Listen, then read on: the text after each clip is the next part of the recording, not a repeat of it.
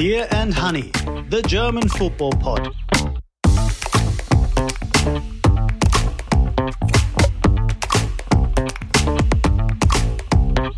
The 61st Bundesliga season is underway, and we're here to talk about big wins for Bayern and Stuttgart, small wins for Frankfurt and Dortmund, and a couple of spectacular matches in Leverkusen and Augsburg. All of this and much more in this week's edition of Beer and Honey with very special guest, Ronny Reng. Hello, dear listener. I'm Raphael Honigstein. I'm Christoph Biermann. And we're back with edition 1 of the new season proper. Yes, the 61st Bundesliga season is underway, and what a week we saw. Lots of goals, lots to talk about, and lots of really spectacular matches to get our teeth into. Before we start, though, a quick reminder that we do still need your support. If you can, become a member of the Beer and Honey Supporters Club, or even better, become an ultra and help us keeping Beer and Honey on the airwaves. Right, but let's get to it. There were many goals, there was a lot of good football, but there was also the Hessen Derby with a less exciting performance, less exciting result, but a very happy Ronny Reng is here to tell us all about the glorious 1-0 win from Eintracht Frankfurt against Darmstadt. Ronny, how was it for you? Well, it was like watching Arsenal in the old days. It was watching boring Eintracht.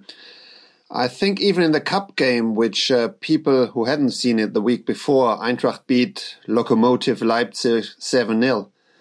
It was a first half where I was texting my friends, are you still awake or have you fallen asleep?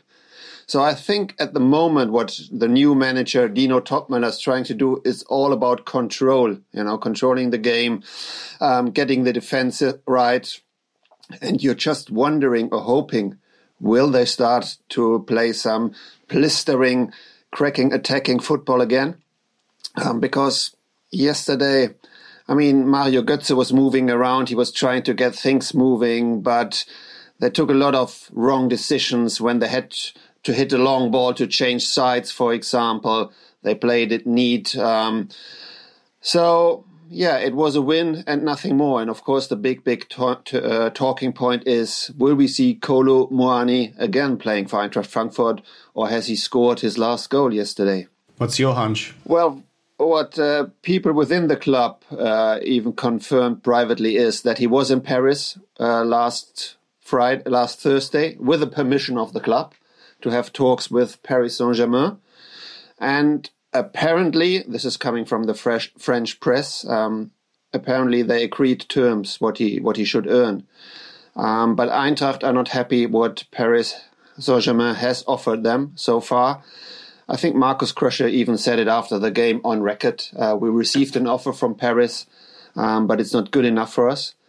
So they were looking for at least, I think, around 90 million euros, 100 million euros, or getting Hugo Eguité, a French striker from Paris Saint-Germain, within the package, which I think would be maybe the better option for Frankfurt if they get some decent money and get a striker, because it will be very, very tough to get another striker, not even to say on the level of Muani, because there are no strikers on the level of Muani, but to get a good striker at this time of the transfer market.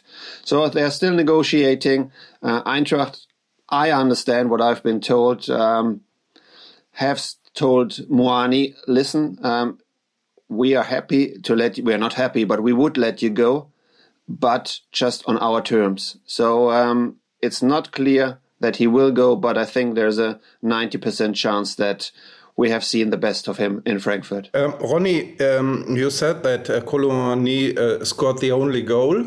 What can you say about his performance? Did you have the impression that he was affected? Because very often players, when they're in a situation like this, they look unconcentrated, a bit lost and so on. What was your impression about his game? I think he was affected, but more by the lack of creativity in the Frankfurt team. As a striker, you are totally dependent on the game of your of your teammates, of the midfield, and it was tiring at times. It was the speed wasn't there, the speed of thought and the speed of movement was lacking.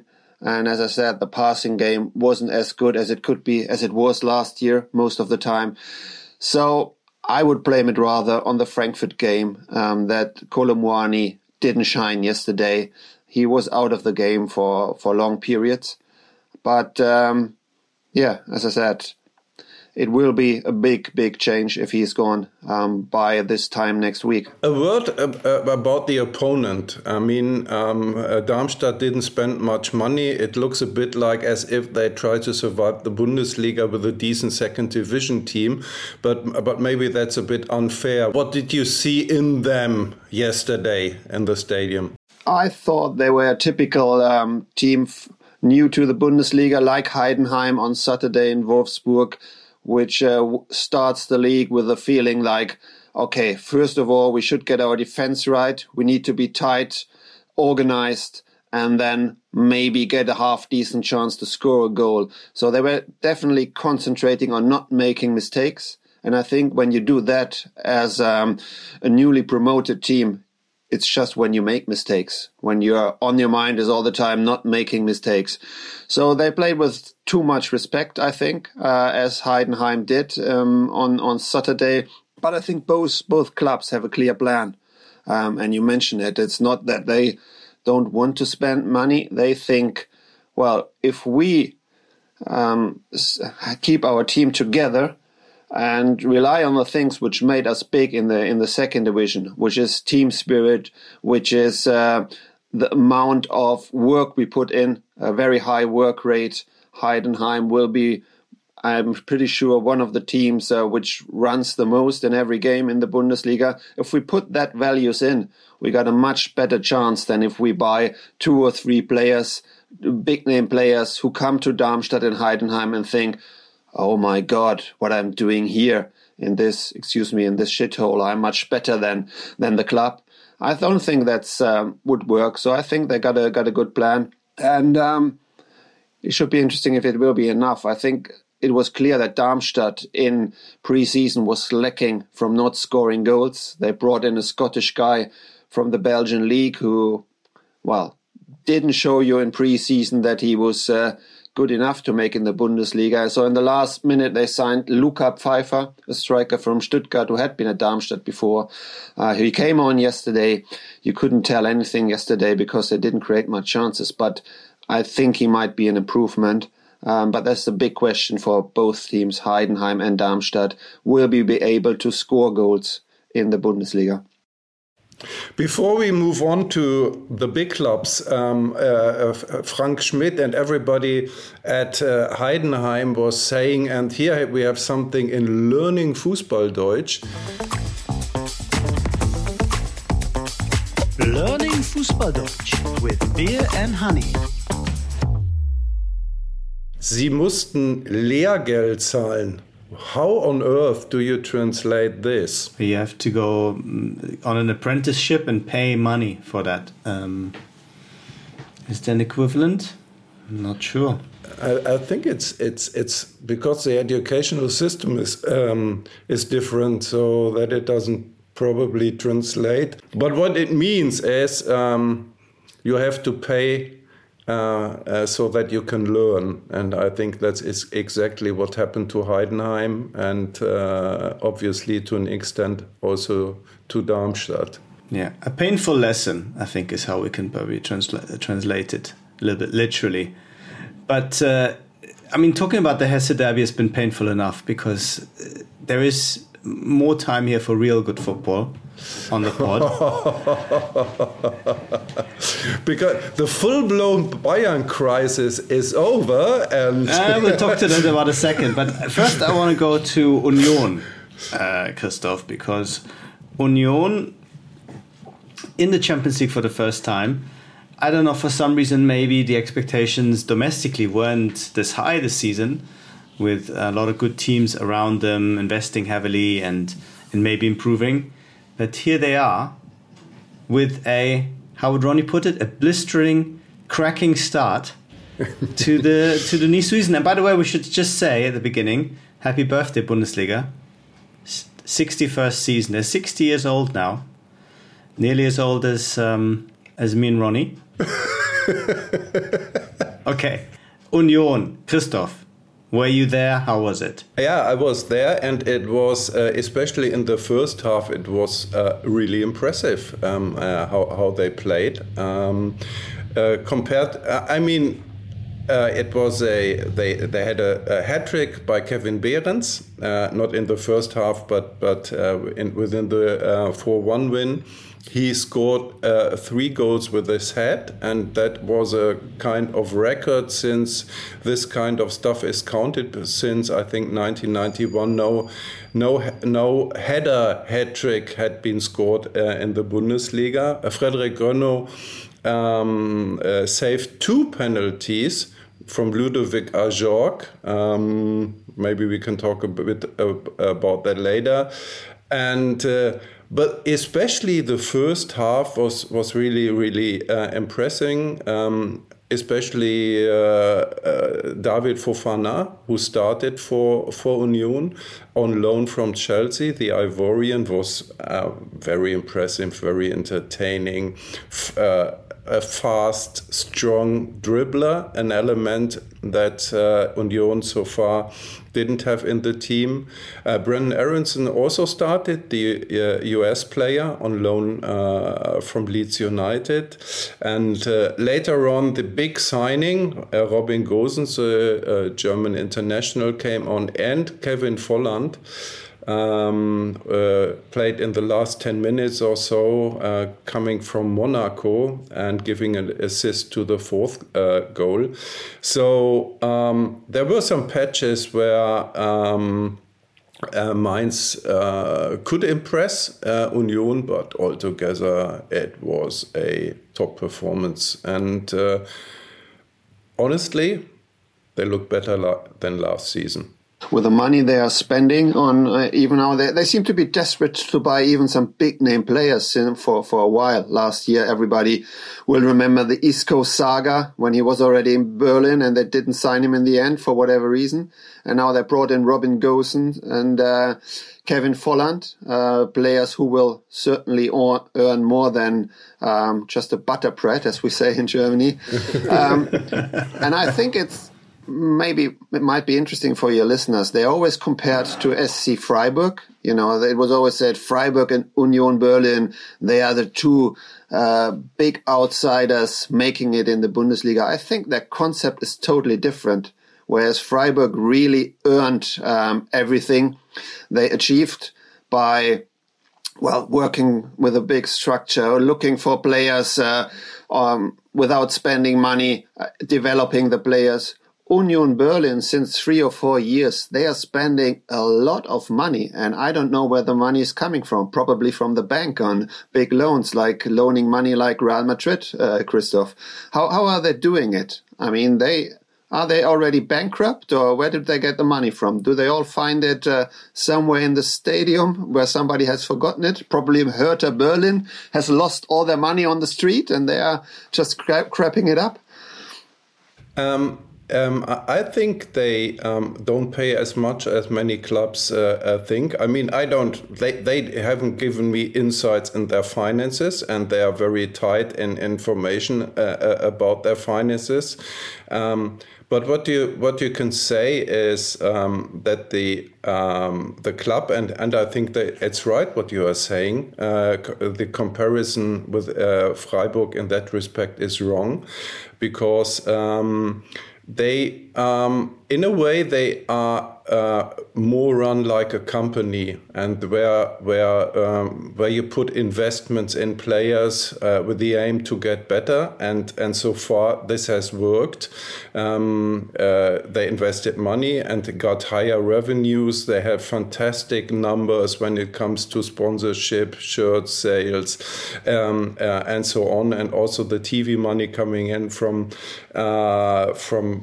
European football and so on, and next season for Champions League football. So I don't know if they're taking huge risks. I wouldn't think so. but I don't know. But yes, what they are doing is they are not taking the slow lane as Freiburg did with developing their own players and so on, because so far the youth setup from Union delivered almost nothing. There was yesterday there was one player, Joscha Kemmlein, coming in, and from the youth team, he's highly talented, but that's the exception to the rule, and that's completely different to what Freiburg is doing. Yeah, just to put what Ronnie said into context, Union have spent about 30 million euros this summer, which for a team of their standing is a lot. But of course, in the grand scheme of things, talking about Real Madrid or the Premier League, it's a drop in the ocean. And let me have one word. The longing for big names. I wouldn't be surprised if one big name would show up maybe already this week. Leonardo Bonucci. From Juventus. I don't know, how old is he now? 36, 37 or so? As old as the Bundesliga, yeah? Nearly. And he, as we know, Juventus doesn't want him anymore, and there is interest in him by Union and also vice versa. So maybe that will work out this week. To be fair, I think it shows you what a big and great work the manager is doing. Urs Fischer, when he gets a new team basically every season, and he's improving the team without any fuss, it seems, He has to blend in new players, 5, 6 players, I think even 3 years ago, like 10 new players into the team, and he's succeeding with that. And that really speaks for himself. Couldn't agree more. Okay, before we move on, Christoph, one word on Brenden Aaronson for our many American listeners. How did he do in his Bundesliga debut? He was part in the build-up of the first goal, and I think he played very well in this excellent first half by Union. And then you could see that he got tired during the match, but overall it was a very good performance. There is a big competition within the team who is in the starting 11, so good for him that he was a starter, and everybody was happy with his performance, but it was not the wow effect or so. But good, very good. Perhaps less impressive than Union's 4-1 destruction of Mainz was Dortmund's win over Köln. Edin Terzic saying the only good thing about this game was the result, because Dortmund won 1-0 thanks to a Daniel Mahlen goal very late on, 88th minute. They didn't play well. Köln should have at least drawn, maybe even won the game. Concern for this Borussia team? We all had great hopes for them. Before we answer this question, maybe another learning Fußballdeutsch. Go for it, Christoph. Learning Fußballdeutsch with Beer and Honey. Because the Daniel Mahlen goal, I think, was actually a typical Kacktor. You literally translated into poo goal or so. What would the equivalent in English? Rubbish goal? Because I'm not sure there is an equivalent, because every goal is nice. There's no such thing as a bad goal, is there, Ronnie? Not really, and we had so many goals this in this first games in the Bundesliga. I think 34 goals in total in 9 games, which makes an average of. Let me be quick in mathematics, 3.8 goals.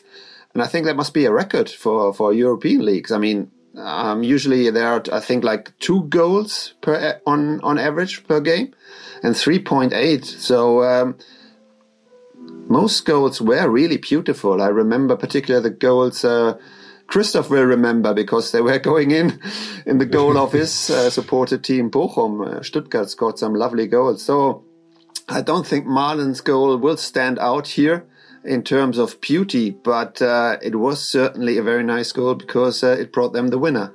But Dortmund, as you said, Raphael, was really disappointing. They looked, interestingly, they looked like as they were having a lack of energy. And that's strange. A lack of Jude Bellingham energy? Probably. Or is that too reductionist? Yeah. Too reductive, sorry. I would think so because, it was hot. It was a hot weekend in Germany, all over Germany. Also on Saturday evening in the Westfalenstadion. But there were two teams on the pitch, and one looked as if suffering from the heat, and the other team not. And so it was, in a way, Borussia played boring football.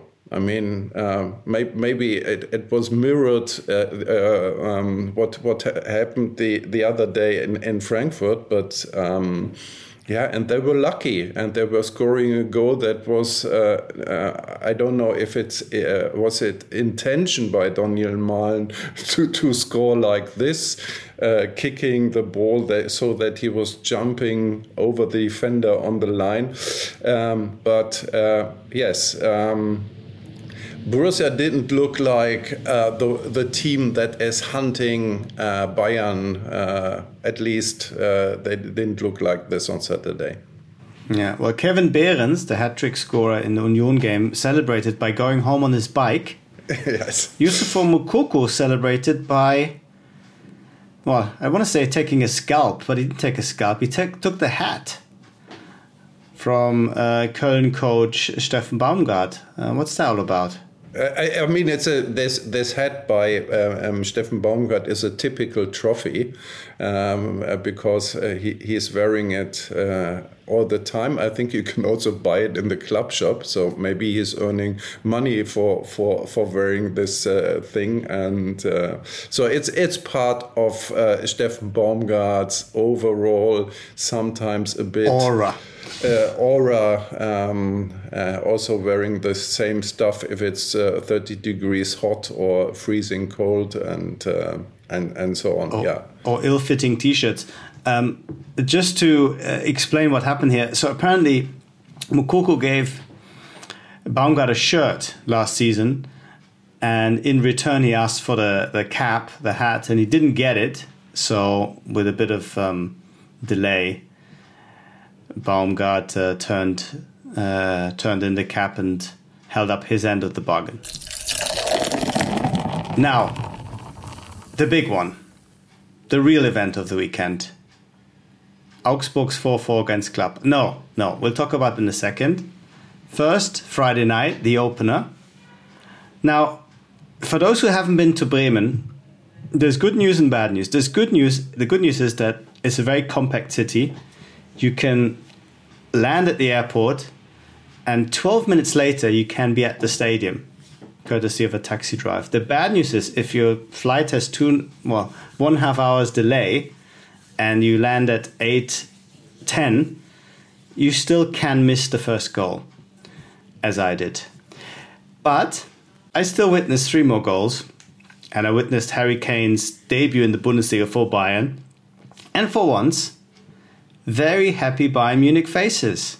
Because as Christoph said, and I'm sure Ronnie would have enjoyed, Bayern were in full crisis mode going into this game.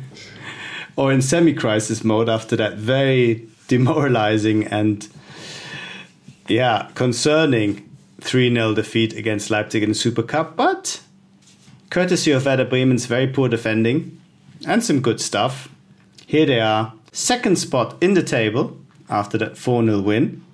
And everything is fine again and rosy again in the Bayern Munich garden. Now, I'm going to tell you what I thought in a second. Ronnie, as an interested observer, did you have a chance to check out this game? What do you make of Bayern and Harry Kane? Well, I'm sure we will try hard to find some negativity about the game, but we will. We try hard. We will struggle, but we try hard. But I thought I've seen this kind of Bayern game a million of times. They looked better than the opponent in every department. They were too quick for the opponents. Their passing was too sharp, and the opponent was desperate to hang on. when they were 1-0 down, and you thought, okay, this is a typical Bayern game. In the end, they win 2-0 or 3-0. But what's different this time was my perspective, because after all those Bayern crises in the last weeks and months, the very moment when Bremen seemed to have a chance after the start of the second half, for 10 minutes they were pressing a bit higher. They created 2 or 3 half-decent chances. I thought, here we go again. Bayern will suffer again. They will blow it again. And it was interesting. It was sadly they didn't, but it was interesting to see that their manager, Thomas Tuchel, seemed to think the same time. Because the same thing, because after the game in the post-match interviews, he repeated like 3 times, we showed some consistency today. We showed some consistency today. We showed some consistency today. So he himself must have suffered in the last games from that moments when Bayern was just giving it away, when they were falling apart. And he seemed to be just relieved that it was different this time, that they really hold on even in this 10 minutes of Bremen attacks. And, in the end, managed to win convincingly. Yeah, Ronnie, I think you're right. There was a huge emphasis on Bayern's defensive work. All the players talking about the clean sheet before the game, how important it was for Tuchel. It was interesting because he was constantly asking Joshua Kimmich and Leon Goretzka to play close together and to just, of course, when they don't have the ball, to really protect the centre-backs, because Bayern played with very high fullbacks in this game, so they kept both Goretzka and Kimmich back, and he tried to keep them almost on the same line, which for a Bayern team is a very defensive setup. But I guess it worked because Bremen didn't create much, and of course going forward Bayern were very good, especially on the flanks. My impression was that there is that this Bayern team could play much better, because especially in the offensive part of it, there were a lot of wrong decision taking by players. So they were dribbling when they should pass, they were passing when they should dribble, and so on. And there were many great situations that they were giving away. And I think that adds to the bad news that they looked good, but could easily be much better if they really become consistent and maybe their confidence grows. What do you think, Raphael? There was definitely an element of that, especially because you felt that they wanted to find Harry Kane, and Harry Kane wanted to be found. Now, he was very good, of course, creating that first goal, which was one of those rare counterattacks that Bayern enjoyed. Most of the time, Bremen were very deep and very defensive. But when they had less spaces, Kane was looking for spaces. He was playing sort of a little bit outside on the right, trying to find a bit of space. And often the communication, the combination between him and Bayern broke down very, very often. And it was clear to see that they're still trying to get used to each other, which is normal. But there were other incidents when, especially Leroy Sané, who I didn't think had a great game, despite his 2 goals, could have handled the ball better, could have had a better, as you said, better decision making. At the same time, I thought it was very encouraging to see Alphonso Davies so effective. He's been going through a pretty rough spell. Some people might say over the last 1.5 years. This was much more like the real Alphonso Davies. Kingsley Coman, also on that left side, had a great game, really good game. And there's signs that Jamal Musiala is coming back, which also I think makes a huge difference for Bayern. Most of the time, they have to find spaces between the lines, and he is the best player they have, able to do that, picking up the ball and then running at defenders from tight angles, and that makes such a difference if you have a player like that. And again, what was interesting with Tuchel afterwards, he talked about the one-to-ones. He said, we can't always think, and I think he was maybe referring to critics as well, that everything can be solved through positioning, through passing, through tactics. Sometimes, or often, you just have to beat your man. in the final third. That's when things happen. That's when things open up. And Bayern really did that, especially on the left. And I think that made a big difference, and in the end made it a deserved win, even if it perhaps was the result was perhaps a little bit too emphatic considering how Bayern's performance was. Ronny, we haven't. Raphael hasn't talked much about Harry Kane because I think, although there were sometimes problems that Raphael has described, the link up with the other players, I had the impression that he easily adjusted to this Bayern team. How did you see it? Well, he certainly didn't look out of place. I mean, he started perfectly with when Bayern was counter-attacking after a few minutes, and just with one flick on, he opened the path for Leroy Sané on goal, and he scored. That was a typical Harry Kane situation, that he really can be a player that with one touch can change the whole situation or can change a game.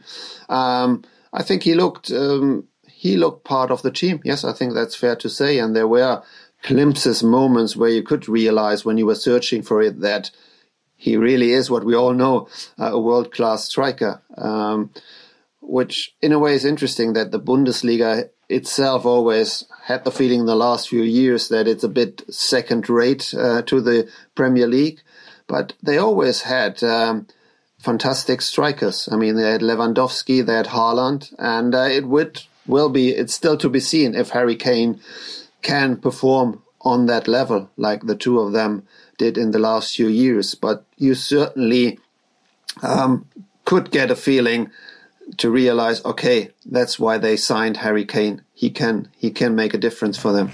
Raphael, last question concerning all this. Was Harry Kane a surprise that it's so loud in German stadiums? I don't know if he was surprised, but he was certainly hugely complimentary about the atmosphere in the stadium, saying it beat the odd Premier League game. Ronnie has an interesting theory on this. He always says in the Premier League that the fans, they watch the game more, and it's wrong to say that they're more quiet. They're just more observant, and they get excited when there's things to get excited about, and when there isn't, they keep watching, which I think there's a big element of truth in that. Of course, in the Bundesliga you have a different atmosphere influenced by the Italian ultra movement, where the idea is that you have to scream and shout and sing for 90 minutes. And certainly the Bremen home support was very impressive, but also the Bayern ones made their presence felt. And there were flares, there were all the things that the league doesn't like, but actually neutrals secretly do enjoy quite a lot. And yeah, it was a great atmosphere, despite the slightly one-sided nature of the contest. But German football seems to be a kind of, let's say, split personality these days. You know, you got a feeling whenever you watch the national side, even the female national side these days, German football is in crisis. People are not that interested anymore. German football has passed the pinnacle of interest. But then you go back to the Bundesliga, and all the stadiums are now full. They are sold out. And as you said, the people are really happy to support their team, make a big noise. I think Frankfurt started a lot of those things, that like the whole stadium coming to the game wearing the team colors, like it was in Stuttgart on Saturday. The whole stadium was white. Everybody was wearing a white T-shirts. So it seems, on one hand, people are tired of football, and on the other hand, they can't get enough of football. I think that's exactly right. Especially the Bundesliga is booming. It might not be reflected in next year's TV rights, which is going to be very, very interesting.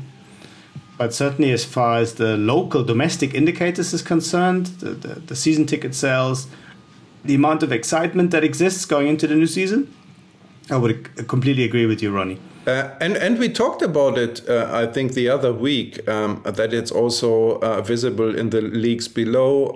Fantastic crowds at second division, third division, and even some clubs in the fourth level of German football. Yeah, we have a football boom in Germany. And we had Bayer Leverkusen playing RB Leipzig, another top game. Ronny, we've been talking about Xabi Alonso's Bayer Leverkusen as probably the kind of dark horse or a red and black horse racing for the German title. Did they look like this in their win against Leipzig? Well, to be fair, I just watched the highlights. I mean, I don't know how you do it, watching every game, spending your whole weekend watching videotapes or something.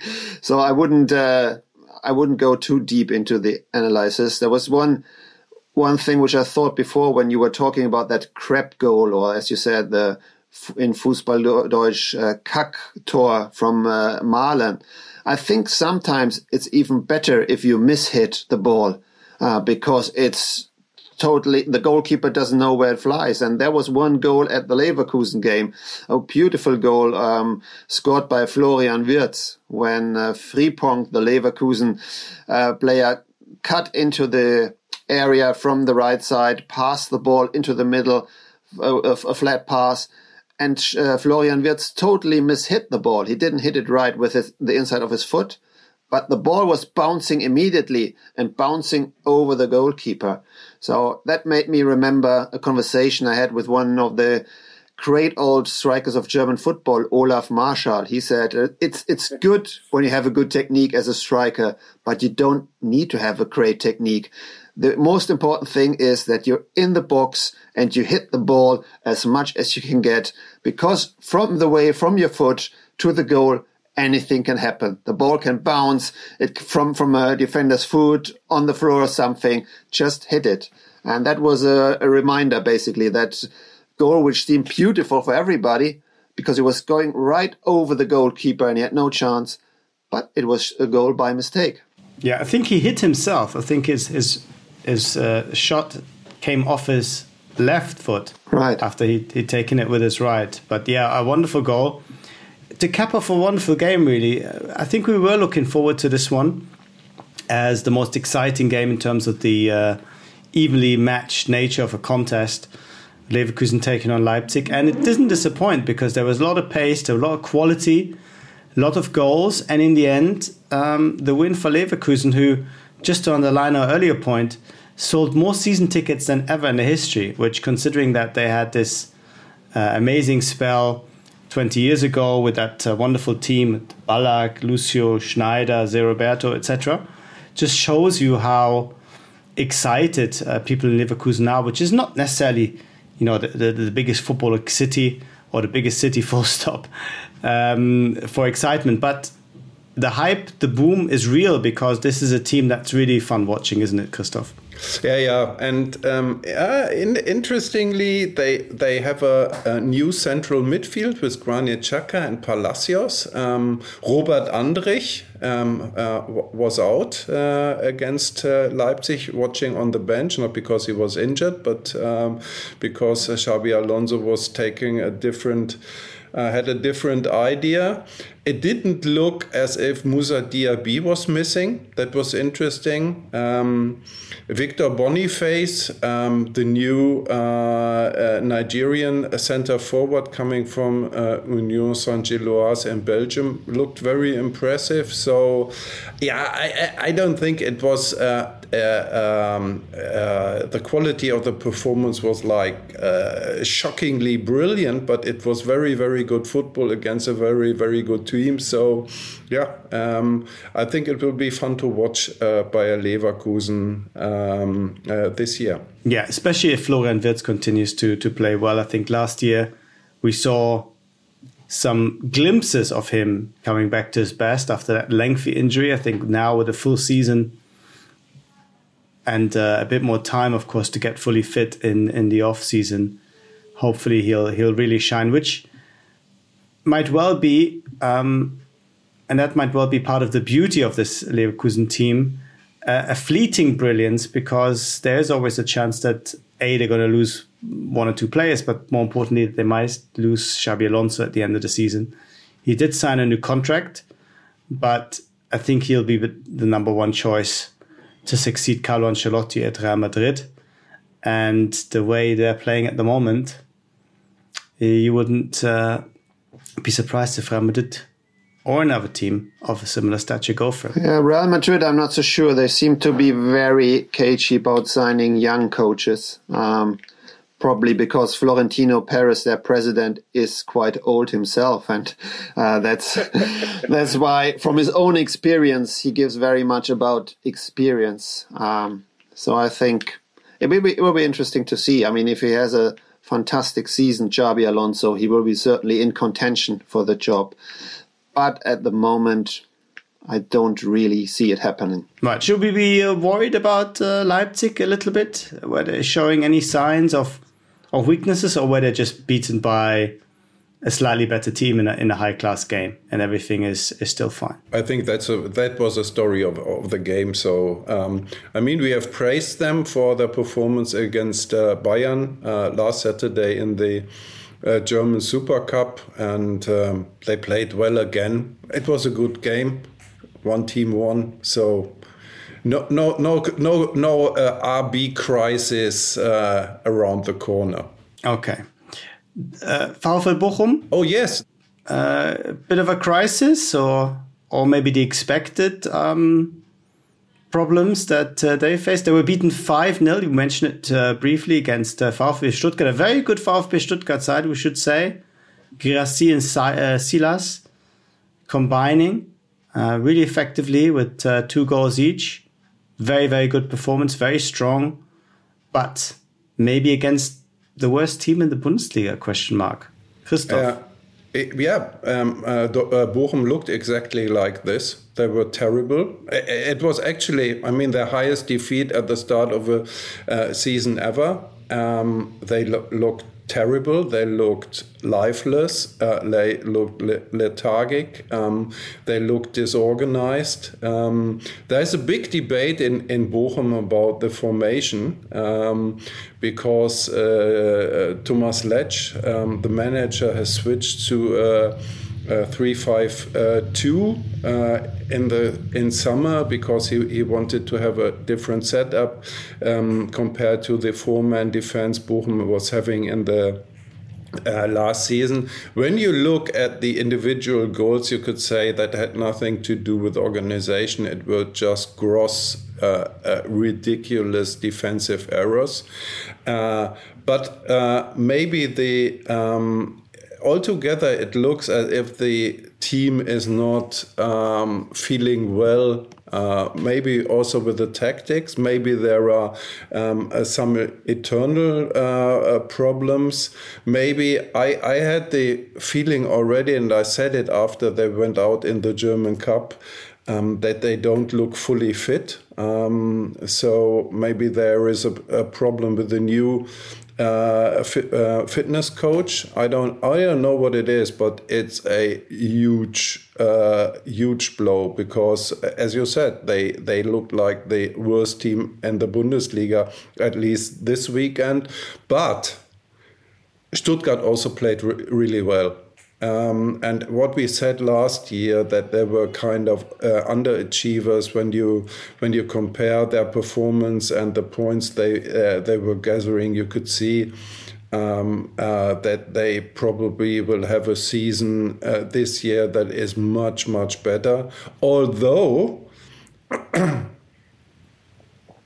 they lost their by far most important, most influential player, Arturo Endo, to Liverpool. They signed him for the defensive midfield, and I think it's Stuttgart can be optimistic about a good season, and Bochum has to solve huge problems this week, and next week they're playing at home against Borussia Dortmund. Wow. But it will be interesting to see if Stuttgart can hold on to this performance, because you said it, Arturo Endo always looked like a Champions League player in a mid-table team. He was really better than the team, and I always thought it was time that one of the bigger teams signed him. and as Liverpool did now. And I think they can expect, it will be very interesting to see how he can perform on this level. To sum it up and to be a bit nasty, we haven't been nasty throughout this session. I think Arturo Endo is the holding midfielder Joe Kimmich wants to be. Because not in terms of quality, but in terms of what he does. He does everything on the pitch. He was the player in the Bundesliga who won the most tackles for two or 3 years in a row. His passing is really good. And here Kimmich comes in. His positioning is fantastic, even if he moves forward a lot and creates a lot of attacks as well. But he seems to have a very good sense of when to go forward and where to position himself. And I think that's what Joe Kimmich is still in the process of learning. Having said that, without all the nastiness, I think Kimmich got much better in this terms of how to position himself under Julian Nagelsmann. But I think, as I said, Arturo Endo, he's the complete holding midfielder. I had a chance to talk to him this year it was, at Stuttgart, and I found it interesting when he explained it to me that while playing in Japan or Belgium, he wasn't tackling that much. He wasn't going into the tacklings that much, but he just thought, coming to Germany, that's the thing you have to do in Germany. It's where everybody is wild on the pitch and there's a lot of tackling. And he said himself he changed his game a lot for playing in Germany.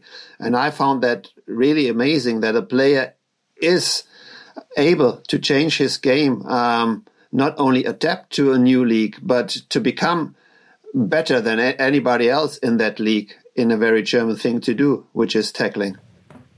I think Ronny is absolutely right with praising Endo so much, and I got some messages from friends in England like, "Who is this guy? Is he good enough for Liverpool?" And I would say, yes, he's good enough for Liverpool. Yeah, if they want to watch him play, they just need to watch again. Watch what they will enjoy, certainly, Japan beating Germany at the World Cup. I think their Endo outshined the German midfield, even if the Germans had the ball most of the time. But again, his positioning, where to close, paths and stuff was fantastic. And even on the counter-attack, he played some really, really interesting passes there. We have 2 more games that we haven't talked about. I think we should just briefly mention that the Baden derby between North Baden and South Baden, between Hoffenheim and Freiburg, was 2-1 by Freiburg. A good performance to the relief of Christian Streich, who was a bit uncertain about the state of his team after the preparation. And then there was, drum roll, the most spectacular game of the weekend. And I don't know how happy our producer Jörg is. Yeah, he's shaking his head, not so happy. Maybe about the performance, but so it was a 4-4 between Augsburg and Borussia Mönchengladbach. Ronny, it was wild.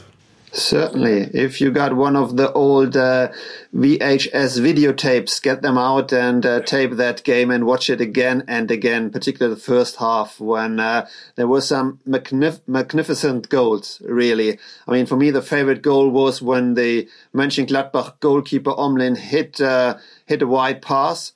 And the guy up front, I can't pronounce his name, but the Gladbach striker, he just with one... There were just 3 or 4 players in the Augsburg half, and with one touch, he played the ball in between the 2 Augsburg central defenders, and he was so lightning quick, he just ran after it. I think he passed the ball for himself for even 10 yards or something, and he ran between the two defenders and hit it wild and right into the goal. Some fantastic goals, even better goals than you would see on your local pitch with some kids trying to be Ronaldo. It was really kids football, but very much enjoyable kids football. But the interesting thing for me was, as I said, I think in total there were 34 goals. Do you have any notion why there are so many goals in the Bundesliga? I think the Bundesliga is the league which scores the most goals every season. Is it just a lack of defending? Is it a question of pace? Because they are obsessed with counter-attacking so quickly. And any ideas? I think people just demand it. I think you saw from your reaction after that glorious 1-0 win over Darmstadt, which might have been celebrated in, let's say, in some sectors in Italy, or the old Italy at least, as a masterful, tactical, minimalist win. We're disappointed. We want more goals, we want more action, we want more spectacle. And because this is a league that's still, I think, set up to satisfy the local fans, first and foremost, in many ways, people get what they want. I think the aspect of pace is a good one. Because yes, when you listen to what technical directors and managers are saying, very often high up on the priority list is that a player, especially offensive player, but also central defenders and so on, should be fast and maybe also what we talked about, fans' reaction and so on. Fans force the team to press, to create something, to be not boring. So if a coach had a too controlled approach to his game, I think people would unhappy and they would tell. And but I think this 4-4 was exceptional. Interestingly, with two, I think we must say that terrible video referee decisions. I mean, equally on both sides. So the penalty for Augsburg, in my view, was none, and also the equalizer for Borussia Mönchengladbach in 90 plus 7 was very dubious.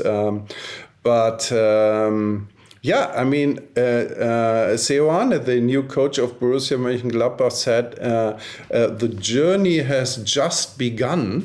And I think on this journey, Borussia Mönchengladbach has to stabilize their defense a bit, but they can be happy about their new Czech striker, Tomáš Švančara.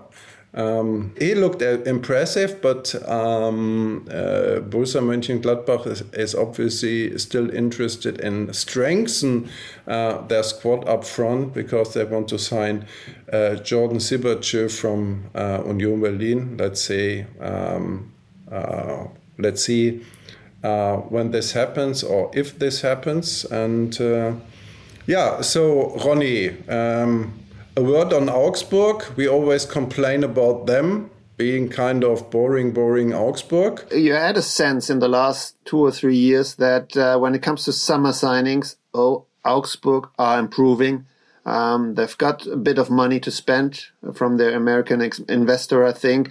And even this season, they signed some interesting players from Darmstadt, the striker Tietz. And they scored 4 goals, and he wasn't even on the pitch for the first 70 minutes or something.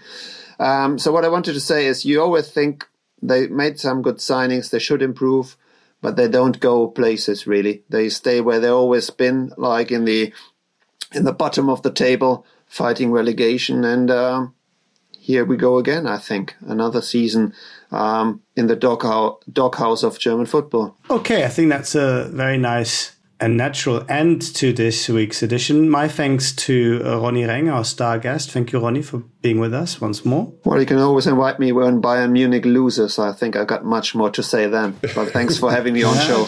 I don't know if there's going to be many occasions for that this season, but we'll take you up on the offer. Thank you very much. Thank you, dear listener, for supporting us by listening to us, by being a member of the Beer and Honey Supporters Club, by thinking about being a member, or indeed becoming a member of the Beer and Honey Supporters Club, or even an ultra, which is even better. We continue to rely on your support, so if you haven't yet taken the leap of faith and helped us out a bit, I can only encourage you to do so. We still need a little bit more money to be safe for the season, so please, if you can, sign up for us. Thank you very much. I was Raphael Honigstein. And I was Christoph Biermann, and we say bye-bye. Beer and Honey, the German football podcast.